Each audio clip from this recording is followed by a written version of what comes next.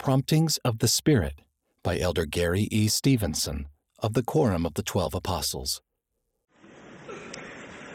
Recently, the eyes of the sporting world focused on the Women's World Cup, hosted by Australia and New Zealand.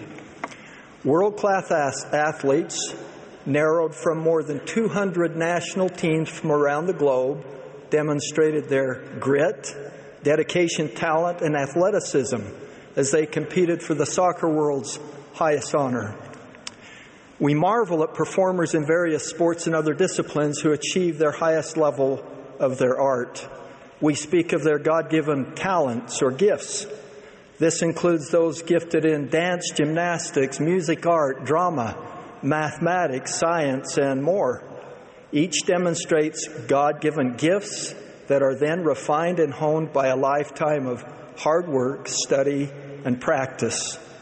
God-given gifts make gifted people. Looking through a gospel lens, God endows His children with many spiritual gifts, making them spiritually gifted people. Covenant-keeping members of the church are bestowed with gifts of the Spirit, which include the gift of a testimony of Jesus Christ as our Savior, the gift of the Holy Ghost, the gift of faith to heal and be healed, of receiving miracles, and the gifts of wisdom and knowledge. The Lord invites us to earnestly seek the best gifts, even spiritual gifts. He gives spiritual gifts to bless us and to use in blessing others. Returning to our analogy of gifted performers, it is important to remember that a gift alone does not a master make. Extraordinary natural talent notwithstanding, it is through painstaking and laborious practice and effort that performers refine and hone their craft to reach their highest levels of artistry. Even gifts received and unwrapped are often accompanied by the dreaded language, "some assembly required." Likewise, I have observed a learning curve associated with spiritual gifts. Exercising spiritual gifts requires spiritual exercise. Having the guidance of the Holy Ghost in your life requires spiritual work. This work includes fervent prayer and scripture study. It includes keeping your covenants and God's commandments. It includes worthily partaking of the sacrament each week. What is the fruit of exercising spiritual gifts? They include promptings from the Spirit that help us face our daily needs and show us what to do and say. Blessings of peace and comfort. As we listen and act on spiritual promptings, the Holy Ghost magnifies our abilities and capacities to far exceed what we can do on our own. These precious spiritual gifts will help us in every aspect of our lives. The constant companionship of the Holy Ghost is one of the greatest spiritual gifts Latter-day Saints enjoy. How important is this gift? President Russell M. Nelson answered this question categorically when he stated that in coming days it will not be possible to survive spiritually without the guiding, directing, comforting, and constant influence of the Holy Ghost. Over the course of my ministry, I've found a universal longing by everyone to know how to invite and recognize the promptings of the Holy Ghost. Such promptings are very personal and come in different ways. We are, however, blessed to have words of prophets, both ancient and modern, give us valuable insights about how to receive direction from the Spirit.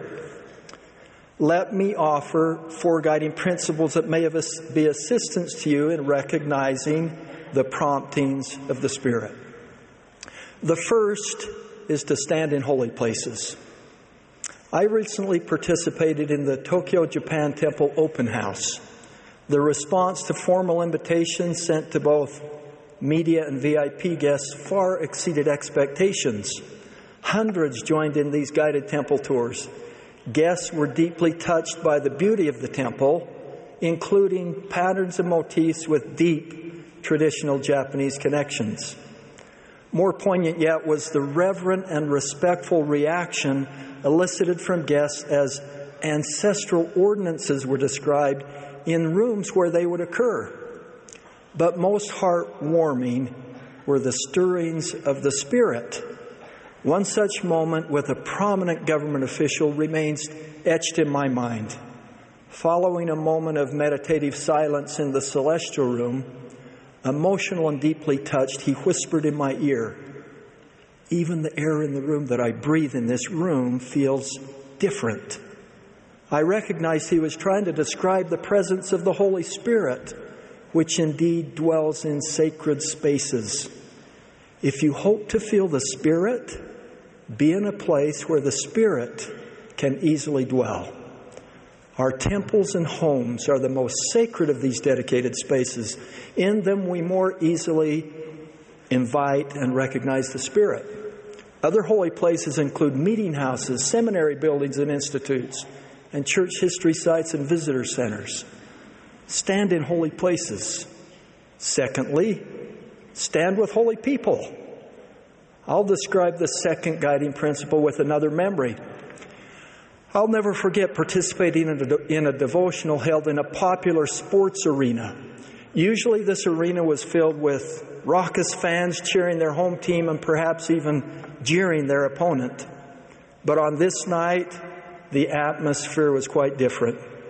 The arena was filled with thousands of young people assembled to honor and commemorate the life of the prophet Joseph Smith. Their reverent, quiet tone, gratitude, and prayerful hearts filled the arena with the presence of the Holy Spirit. I could literally see it in their faces.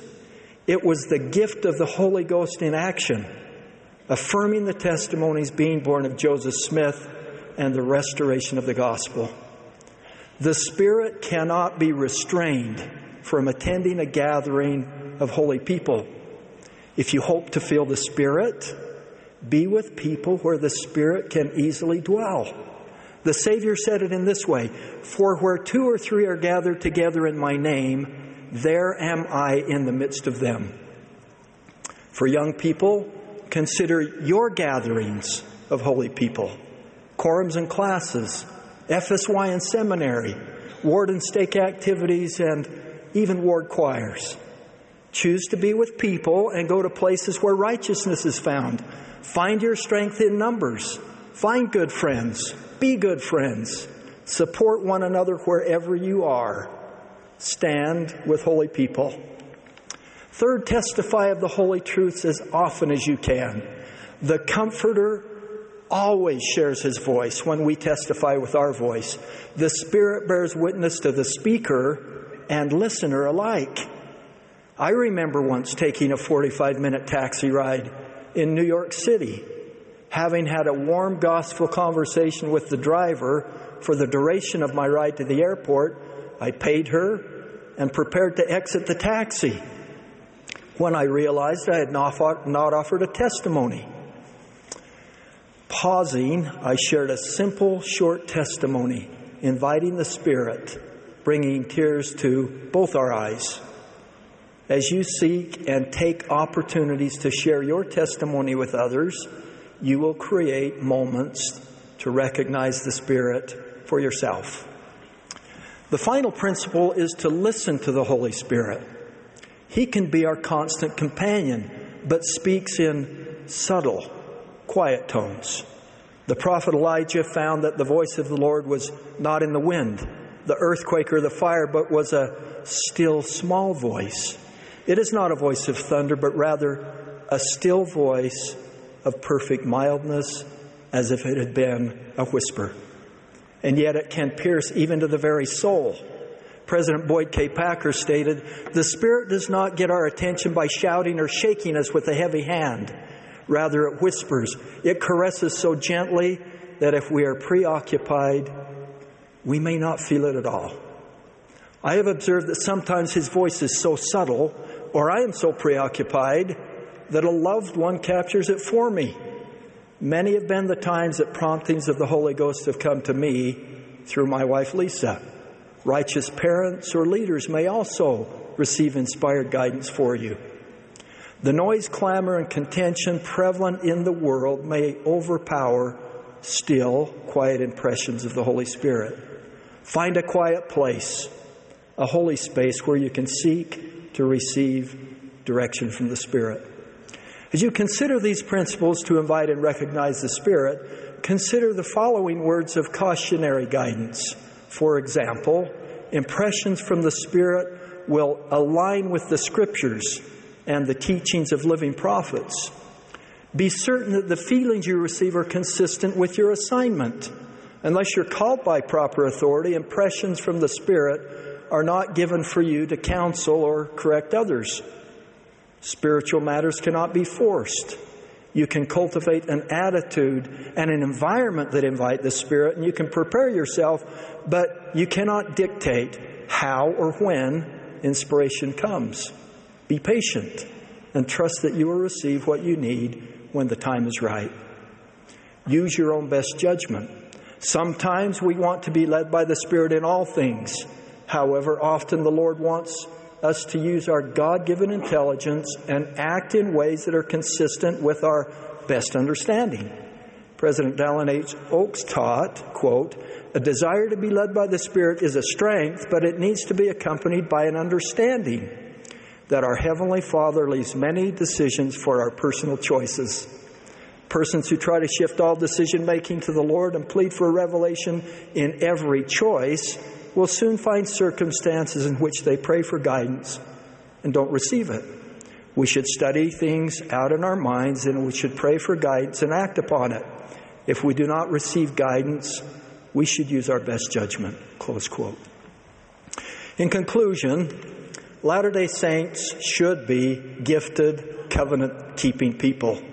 Nonetheless, it remains for each of us to seek to exercise our spiritual gifts and then invite and learn to recognize the promptings of the Spirit.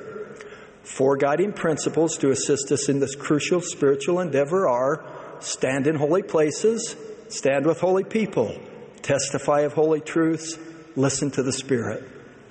Your ability to invite and recognize the promptings of the Spirit will develop a step at a time.